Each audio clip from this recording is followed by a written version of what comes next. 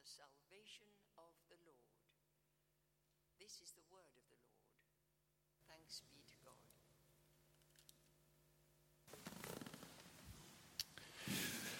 Great. Well, just before Nell speaks, I wondered, Nell, I've said that you were here in this church from the age of 5 to 14, so you went through children's groups and youth groups.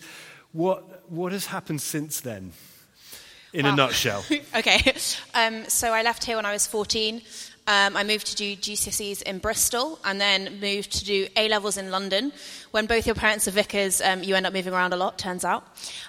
So I did that, and then I went off to Durham and studied theology up there. And now I work at a place called the London Institute for Contemporary Christianity. And tell us what that outfit does. Yeah, so we were founded by John Stott about 37 years ago. And we help Christians think through what it looks like to be a Christian in daily life. So not just on a Sunday, but Monday through Saturday, wherever you find yourself, wherever you are. What does it look like to be a disciple of Jesus? And you've had a particular focus there. What's been your focus in the work you've done? Yeah, so I'm a writer for them. So I do their weekly emails, which is a 400-word Bible reflection and a 400-word cultural reflection. I oversee those. And then I'm also doing all their work with students and young professionals. Amazing. And in a short while, you're going to transition jobs. So you're moving away from LICC. Where are you going, and what excites you about that? So I'm going to work at a place called the International Justice Mission, which is the largest anti-slavery organisation in the world. And my role there is going to be Church Engagement Lead for England. And I'm excited about it because it combines my 3 favourite things, which is theology, communication, and justice. Wow. Fantastic. Who'd have thought at the age of 5 when Nella arrived here that this is where we'd be now? Literally no one. Amazing. But isn't that exciting? For those of you that help out with children and youth work, it's such a gift. And we see those children and young people grow, and we pray they will hold on to faith and step out in the kind of way that you have, Nell. So exciting that you're here. Do you want to take the pulpit, make the steps, and let's turn to God's word again as Nell leads us. Thanks, Dan. Before we begin, I think we should probably pray. Come, Holy Spirit. Father, you are good. You are kind and you are faithful. Teach us more of your character today. Give us eyes to see you at work and ears to hear your words spoken to us. Thank you for who you are. Amen.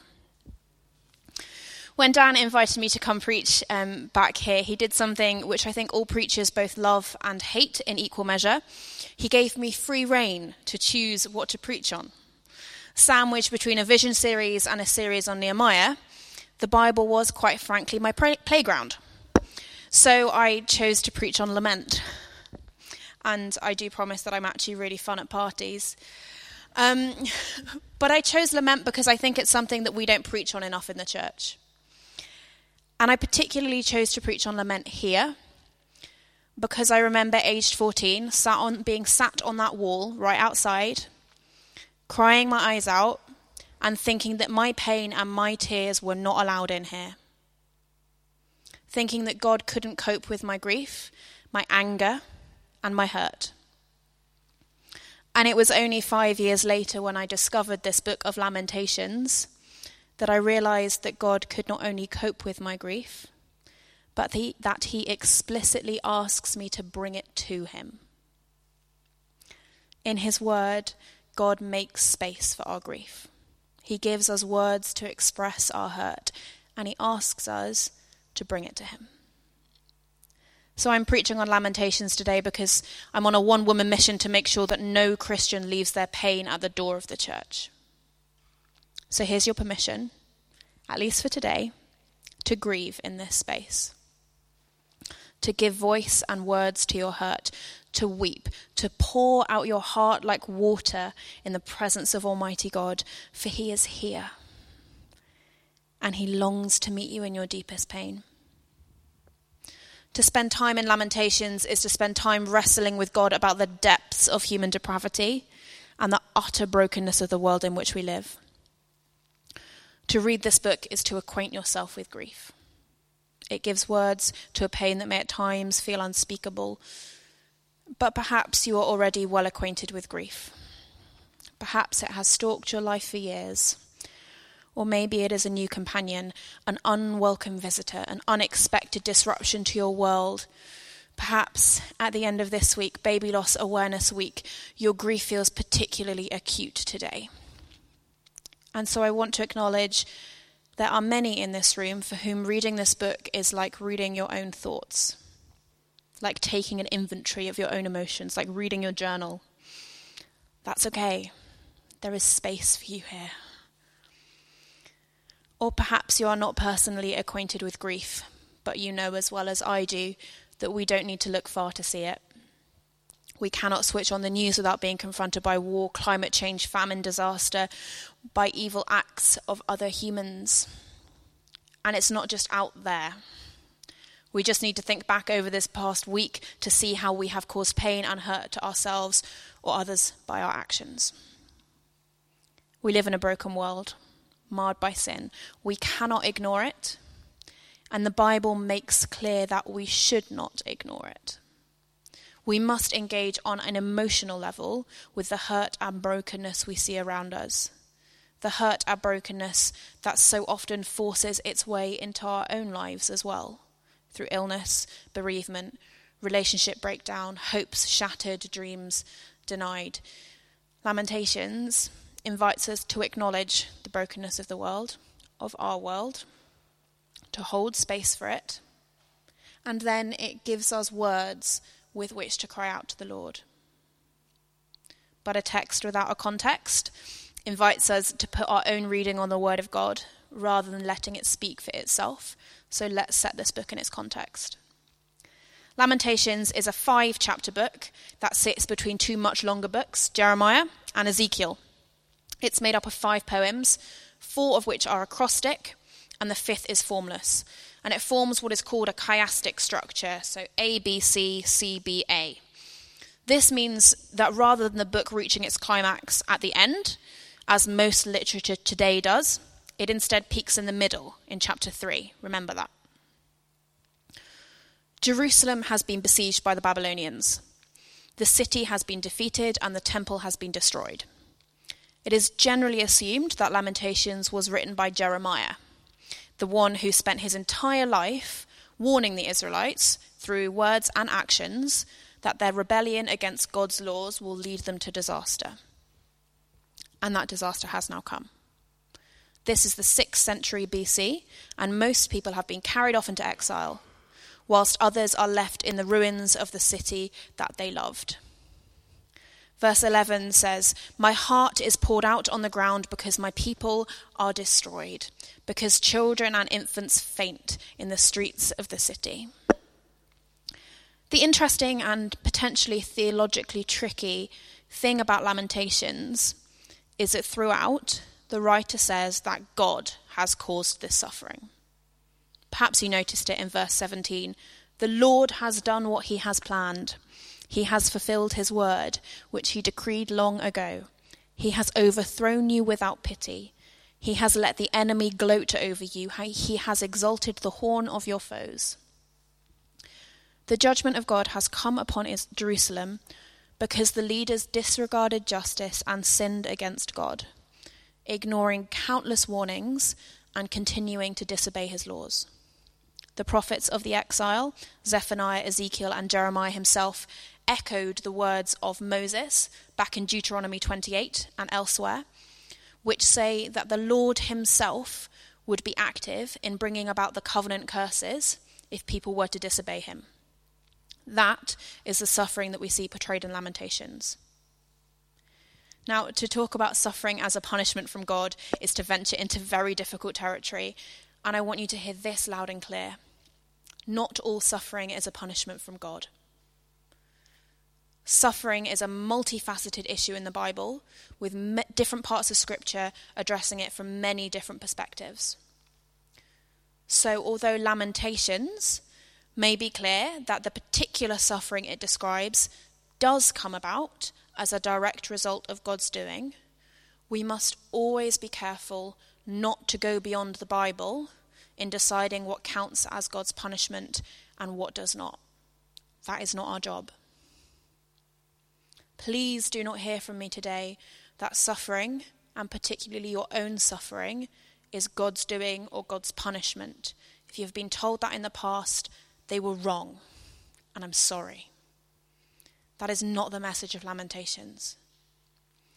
The suffering depicted in this book is a direct result of Jerusalem's disobedience, but that does not mean God is far off. Think of it like this. What do you do when someone you love ignores your warnings and ends up getting hurt? Your child, perhaps, as they are wont to do. Warned against touching the hot oven, burns their hand and comes to you in tears. Mummy, Daddy, it hurts. What do? Do you say, I told you so, and send them on their way? I hope not. You sit with them. You hold them. You empathize with their pain, and you seek to find a solution. And if you can't, well, you stay with them. You pray with them. In chapter 2, the author of Lamentations sits with Jerusalem in her pain, not as a detached observer, but as an active participant in her grief. His eyes fail from weeping. He knows he is unable to offer any comfort, but he is not, for now, assigning blame. Perhaps it was Jerusalem's fault. They continued to ignore the warnings. They touched the hot oven when they had been told not to. But the author of Lamentations does not speak of that in chapter 2. He sits alongside their pain, their suffering, and dwells with them. He calls them to prayer. Arise, cry out in the night.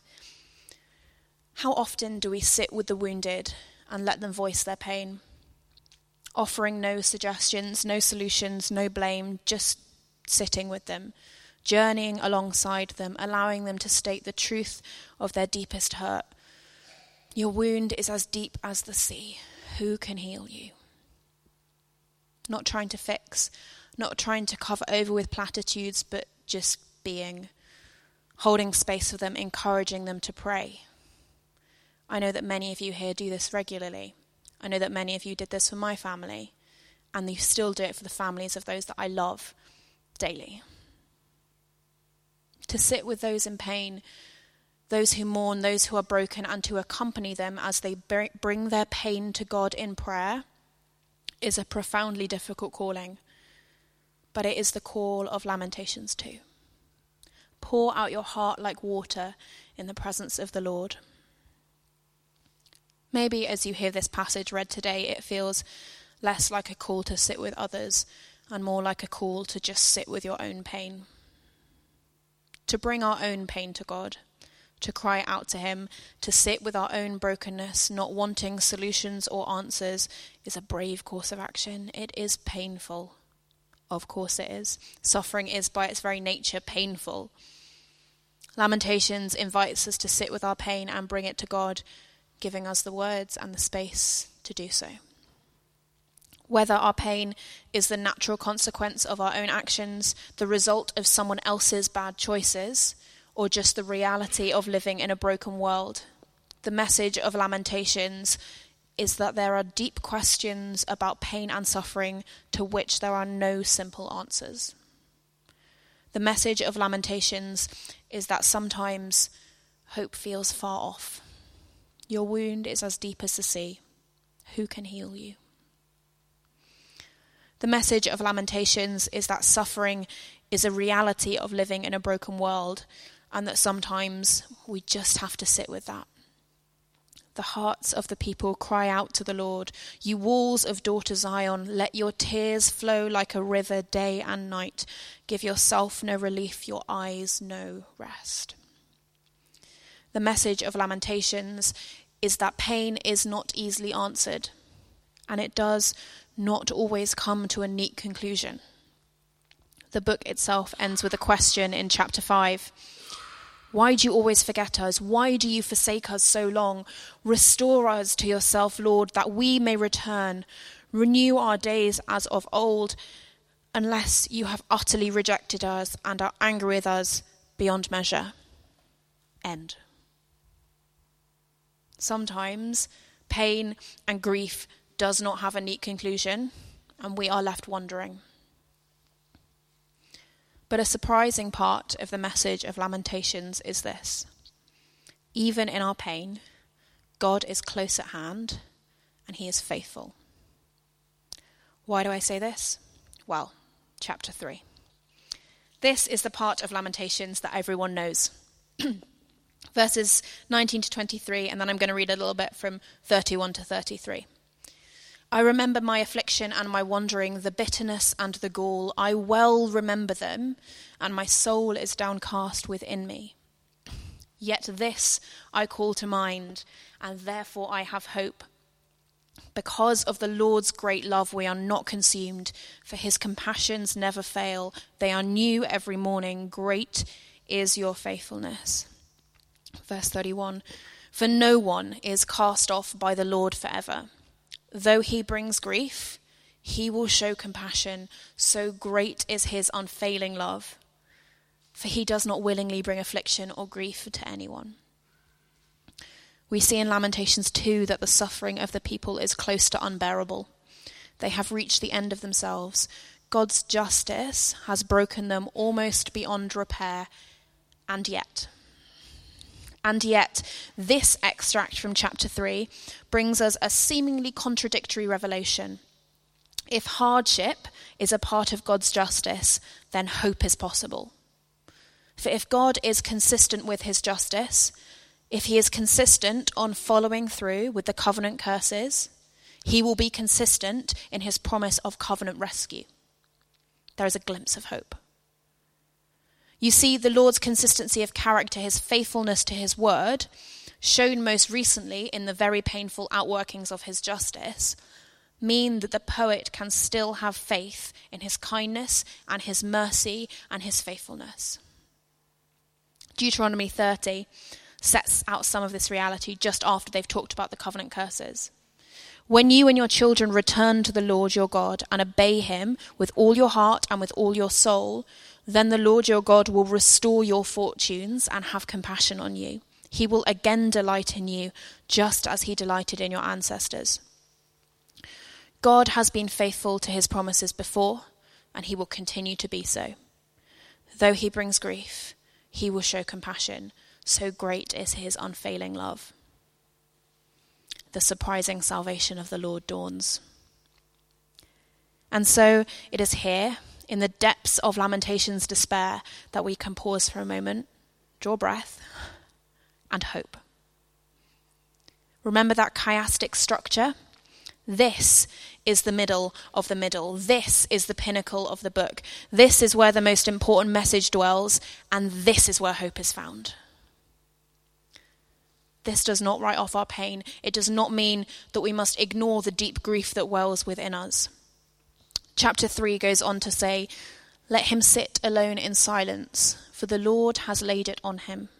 Let him bury his face in the dust. Acknowledge your pain.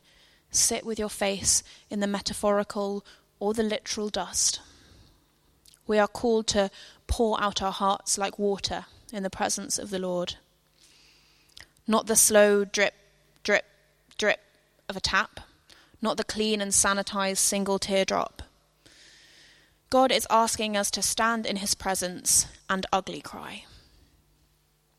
Deep, heart-wrenching sobs, the ones that come from a place within you that you didn't even know existed and yet somehow still manages to hurt. But even as we do that, we are not to despair. To lament is by its very nature to say, this is not right. This is not the way it should be. And to grieve that broken reality. But in the very process of doing that, we are acknowledging that there is a way things should be. And so the verse goes on. Let him bury his face in the dust. There may yet be hope. There may yet be hope.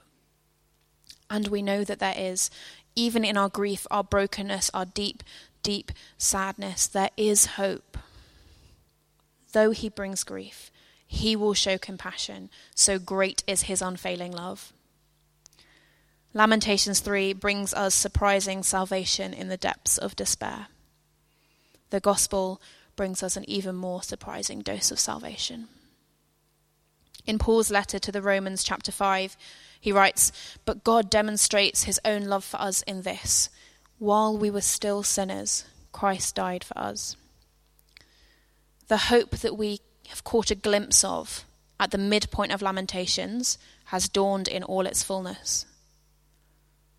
Lamentations makes clear that we must sit with our grief, that God is not afraid of it, nor is he angry with us for expressing it. God asks us to draw close to God. Lamentations asks us to draw close to God in our pain. And the gospel reminds us that this God is the God who demonstrated fierce love for us, who is consistent in his character, in his justice, in his goodness, in his kindness, and in his faithfulness. Our God and his gospel reminds us that even when hope feels incomprehensible, even when it seems that we are living in the depths of Lamentations' despair, even when the darkness overwhelms and judgment feels close at hand, all is not lost. There may yet be hope. The despair of Lamentations is not to be viewed lightly. As we sit in and acknowledge the deep pain and desolation of Lamentations, and perhaps the deep pain and desolation of our own lives and the lives of those we love, we are able to see more clearly, to hope more fervently for the glory of redemption that Christ brings. This is a redemption which does not overlook justice, which never denies the desolation, never offers meaningless platitudes or sweeps pain under the carpet, but instead holds space for it, shines a light in the darkness, and brings hope and life where once it felt impossible. The greater the despair, the more glorious the redemption. There may yet be hope. Amen.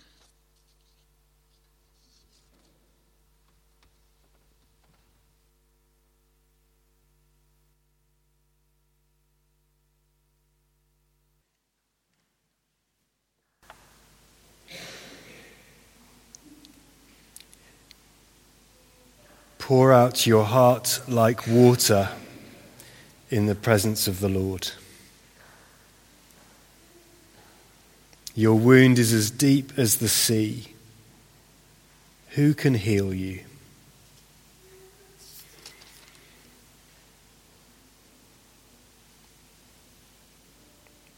Let him sit alone in silence, for the Lord has laid it on him. Let him bury his face in the dust. There may yet be hope.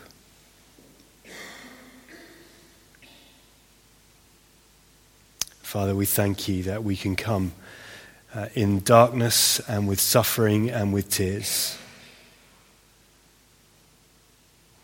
We thank you that's not a surprise to you. We thank you that you hear those cries of our hearts. We thank you that they reflect that reality that things are not yet right.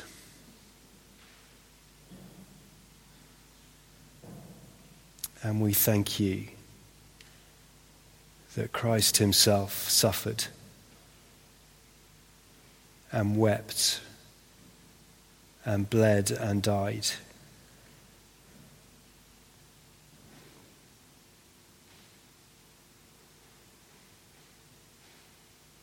We thank you that he did that because it reflects something of your faithfulness and goodness and justice and love.